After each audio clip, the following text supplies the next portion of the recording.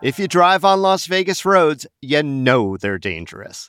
Apart from the constant orange conification of our streets, we've all seen cars speeding, running red lights, darting in and out of traffic, and accidents both minor and fatal. It's even more treacherous for pedestrians and bicyclists. Do you ever wonder how much of that chaos isn't random, but maybe by design? Today on CityCast Las Vegas, we revisit our talk with expert traffic plan engineer Ray Delahanty to better understand why Vegas streets are unreasonably deadly and why, despite how hard it'll be to fix it, we shouldn't give up trying. It's Tuesday, September 12th. I'm David Figler, and here's what Las Vegas is talking about.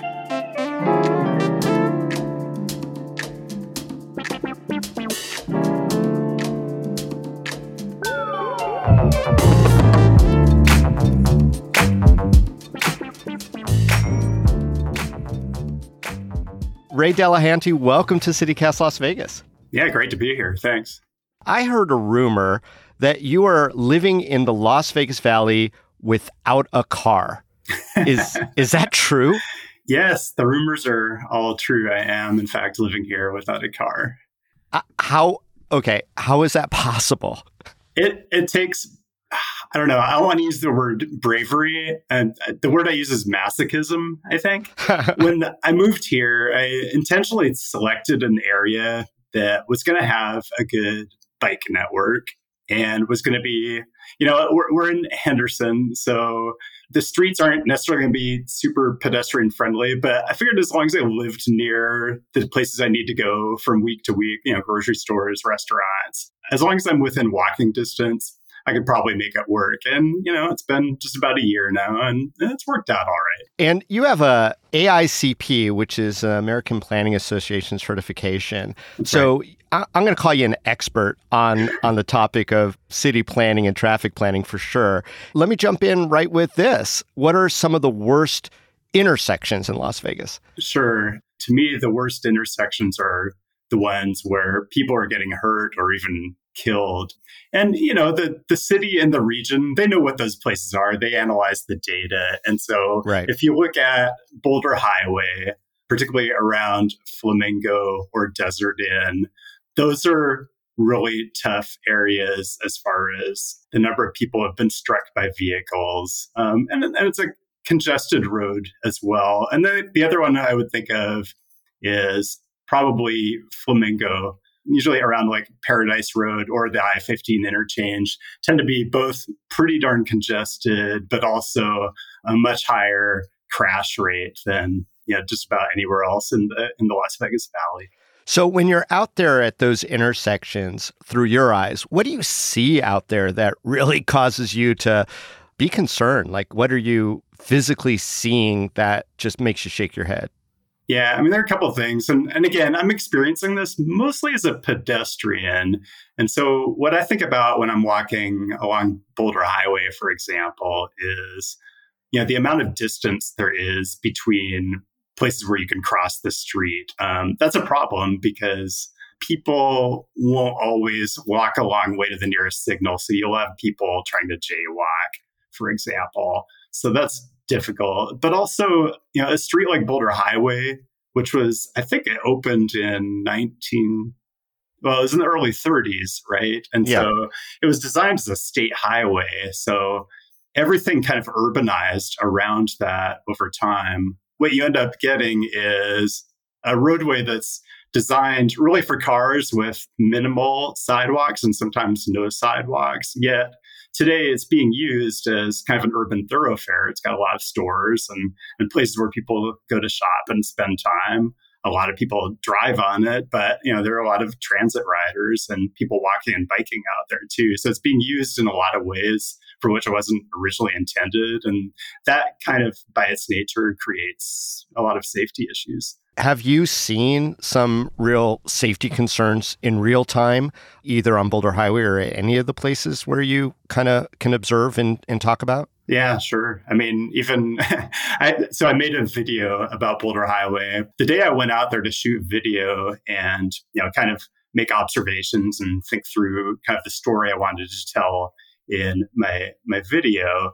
I actually did observe, well, at least the aftermath of kind of a multi-car fender bender southbound, probably around Flamingo is what I'm thinking. I just kind of happened on the scene, but it's not out of the ordinary to see fender benders, things like that, when you've got a roadway that was designed for speed, yet you have lots of people stopping and turning into driveways and things of that nature. Yeah, those driveways, I know those get under your skin, all the ins and outs of ingress and egress onto those roads. I live in the downtown area, very, very close. In fact, we walk quite a bit around the area of Las Vegas Boulevard in Charleston, and there's tons of construction, as there is in many parts of the city, right? So we'll see people walking across the lights, and we'll see people trying to duck around the construction. And then we saw that the city just put in new, instead of the red arrow, now we have new yellow arrows. So people are even more ducking in and out of cars that are either paying attention or not paying attention. I mean, that stuff kills me. So when you said, do you mean the left turn arrows at the signals? Yeah. Oh, sorry. Yeah. The left turn arrows used to be a red, solid red arrow. Right. And then it would turn green and you can go. And they replace those with yellow flashing, so it's more of a yield. Yeah. And people don't always yield. That's called protective permissive phasing. And you do see that there are a lot of cities that don't like it for some of the safety issues that you can imagine. But they do add capacity to your intersection if you allow drivers to take left turns when they see an available gap. So that's kind of the logic behind it. But again, there have been studies that have shown that those are not great for pedestrians, because a lot of times drivers will look for a gap in oncoming traffic, but not be looking at the pedestrians who usually have the walk signal at that time on the cross street. Exactly. Yeah. For people who watch the videos, they see this word come up a bunch, which is strode. Can you explain strode? And then I want to talk about stroads. Yeah, sure. And so Boulder Highway is a perfect example of that. It's generally a roadway that was designed to have kind of a highway function, right? And so speed and mobility and throughput, and not much access to adjacent businesses, for example, and not very many intersections, and usually very few traffic signals. And they're usually streets that over time they urbanized, like Boulder Highway did. And so they took on kind of this urban Main Street function just by the nature of the types of businesses that developed around them. And so the highway, you call that the road, and then the main street. And so you merge those together and it becomes kind of a portmanteau. It's a strode. And I've heard that described as, what would I say? It's kind of like the idea of a futon. You take something that's a couch that doesn't work very well, and then it becomes a bed that doesn't function very well. It's something that's trying to be two things at once and then failing at both. Okay, God bless. And the stroads are all over Las Vegas, yeah? There are a lot of stroads in Las Vegas, not only older state highways, and I would put Charleston in that category as well, but a lot of arterial roads that were developed, largely in the late 20th century. They were just designed a certain way for fairly high speeds, and yet Las Vegas has grown so fast that a lot of new land uses have developed around those roads. And so you end up with these issues. I want to talk about the land uses and how that might make walking more dangerous, but just inherently are stroads more dangerous for walking? They tend to be, just because, the higher speeds, and there's a lot of research behind this. And it makes sense. If the laws of physics say force equals mass times acceleration, then if you are a pedestrian or a bicyclist, or even if you're in another car, like a smaller car, if you're getting hit at 45 or 50 miles per hour, the outcome is quite a bit different than if the car you're being hit by is going like 25 miles per hour. It's very different. So the speeds are one piece of that, but also the roadway design. There tend to be much longer crossing distances for pedestrians, and more driveway cuts that introduce more conflict points where there might be risk of a collision with a turning vehicle. I think the general feeling in Las Vegas is that our roads are really unsafe. And some of the statistics do seem to back that up. Smart Growth America says Nevada is the 8th most dangerous state for pedestrians. I think a lot of pedestrians think it's even higher. Do you feel that way too? Yeah, I've kind of looked at the data as well. But yeah, I can really speak from experience just as someone who does tend to get around by foot and on bike, that it doesn't always feel safe. And part of this is it's a little bit of a chicken and egg situation, right? There's this idea of safety in numbers, both with people who bike and people who walk. If there are more people out walking, then drivers get used to seeing pedestrians and thinking about them when they're making certain maneuvers. But if there are only a few people out walking, like you only occasionally see them, then you're less likely to notice them when you're taking a turn. One of my most common experiences walking, and probably the time I feel the least safe, is just waiting for the walk signal to crosswalk when just to my left, there are people waiting to make a right turn. They are often looking to the left, looking for gaps in traffic, and just not aware at all of my presence as someone walking across the street. And so I have to really almost make eye contact every time with the driver to make sure we see each other before I kind of put my life on the line by walking out into the crosswalk. And I think a lot of people in Las Vegas also like really, really big vehicles. And so that makes that eye contact harder. It's like so treacherous sometimes. It is. The size of vehicles, pickup trucks and sport utility vehicles, they've been getting bigger and heavier over time over the last 20 years or so. It's fairly intentional on the part of the auto manufacturers. They know what sells. They know what type of vehicles people like to buy, what type of vehicles align with the way people perceive themselves. And so you do see a lot bigger, heavier, so therefore somewhat less safe, and then also higher, vehicles that are higher off the ground, which, as to your point, makes the kind of the eye contact and kind of the relationship between a pedestrian and a driver just a lot more tough.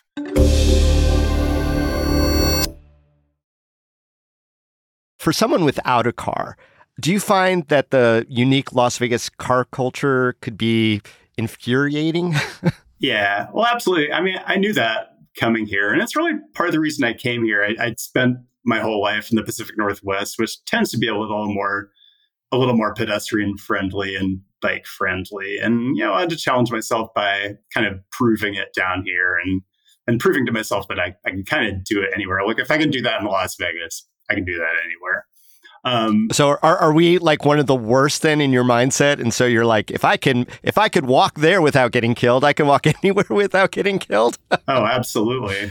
Absolutely. Nice. Yeah, it's something I know because since I don't own a car, I'm not anti-car. I'll take an Uber or a taxi, right? And so one thing I notice when I'm being driven around and just kind of observing the driver's experiences and their frustration, there's kind of a randomness to traffic behavior in Las Vegas that I haven't noticed to anywhere near the same extent in any other city. And I kind of chalk that up to, what is it? That only 25% of the people who live in Nevada were born in Nevada. That's by far and away the lowest percentage in any state. So in other words, 75% of the people who live here are from somewhere else. And so they bring whatever driving habits and customs from wherever they came from. A lot of them are from California, but a lot of them from the Northeast or the Midwest. Everywhere you go, people have different driving customs. They're more aggressive or more passive, or they tend to let the other driver do this or not do that. And when you mix them all together, which you see in Vegas more than you're going to see anywhere else, you just get this kind of level of chaos and unpredictability that is really tough for a driver to manage. And I can imagine it raises the stress level quite a bit. Yeah, a lot of metaphorical pilgrims bringing traffic smallpox into our community on some level. Right. And as a fan of your YouTube channel, I will say that you do present yourself very well as a glass half full kind of guy. I think you say that sometimes. And so what are the good things that you see happening in the Valley with regard to some of these traffic issues that you're very concerned about? Yeah, sure. I mean, along Boulder Highway, right? There's a whole planning effort called Reimagine Boulder Highway. They've done some early things like adding a couple of, they've created some enhanced crossing locations in places where there was a pretty long distance to the next traffic signal and crosswalk. And so those were really high priorities for the city. So they got that done. They do have more ambitious plans on how transit is going to look in the future. The Boulder Highway Express is one of the busiest routes in the city and probably the best route in terms of, the way it operates and, the level of amenities at the transit stops and how reliable the service is. So they've done a lot of good work on Boulder Highway already, and they've got more ideas in the pipeline if they get funding for it. And then we saw recently that there's something called the Complete Street Project, got started up in the area around Jackson Avenue. Yeah. So kind of the Complete Streets idea has been around, well, at least the name for the idea has probably been around for, 10 or 15 years or so. And it really means taking a street that was really designed primarily for cars and with the minimal possible accommodations for people walking or biking, and then redesigning it so that there are much more generous sidewalks and potentially street trees and lighting and potentially other pedestrian amenities. And usually do that by repurposing one or two of the existing travel lanes and widening the sidewalks out into the right of way to do that. And so what's happening up on Jackson Avenue is a great example of the city trying to go back and kind of right past wrongs a little bit. Yeah. And are there other solutions that you've seen in other cities to their Strode nightmares? Sure. There are examples out there of, there's this concept of what they call the road diet, where on a Strode, you would, repurpose travel lanes or narrow travel lanes sometimes, which usually promotes lower speeds, give over some of the right of way to the pedestrian realm by widening sidewalks and adding buffer zones with, street trees and lighting. So you do see that. It's often a very expensive undertaking, as it will probably be on Boulder Highway. But it's you do increasingly see in some cities a push to make those investments. Well, hey, Ray, any last thoughts about Las Vegas as a Strode vortex? No, I would just say that I do see things moving in the right direction, and it's really been a joy to try to live car free here. There are good places to bike. I can get kind of anywhere I want to get in like 15 minutes, really. So I can't complain too much, but still, as somebody visiting from the outside, it's an awful lot of fun to make fun of. Yeah, and we like doing that too. Ray Delahunty, City Nerd on YouTube. Thank you so much for joining us on CityCast Las Vegas. We will look forward to the newest episodes and maybe having you back on CityCast if you're willing to come. Super. Would love to do it. Thanks. To hear more of Ray's hot takes on traffic, road design, and urban planning, head over to his YouTube channel, City Nerd.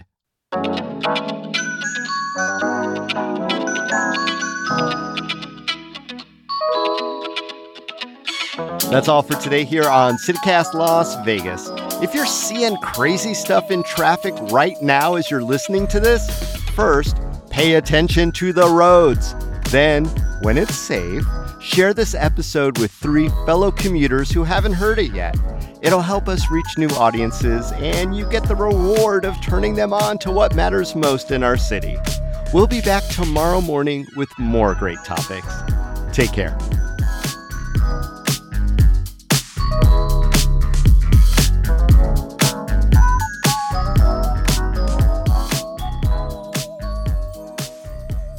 Ain't no sin to jump out your skin and dance around in your bones.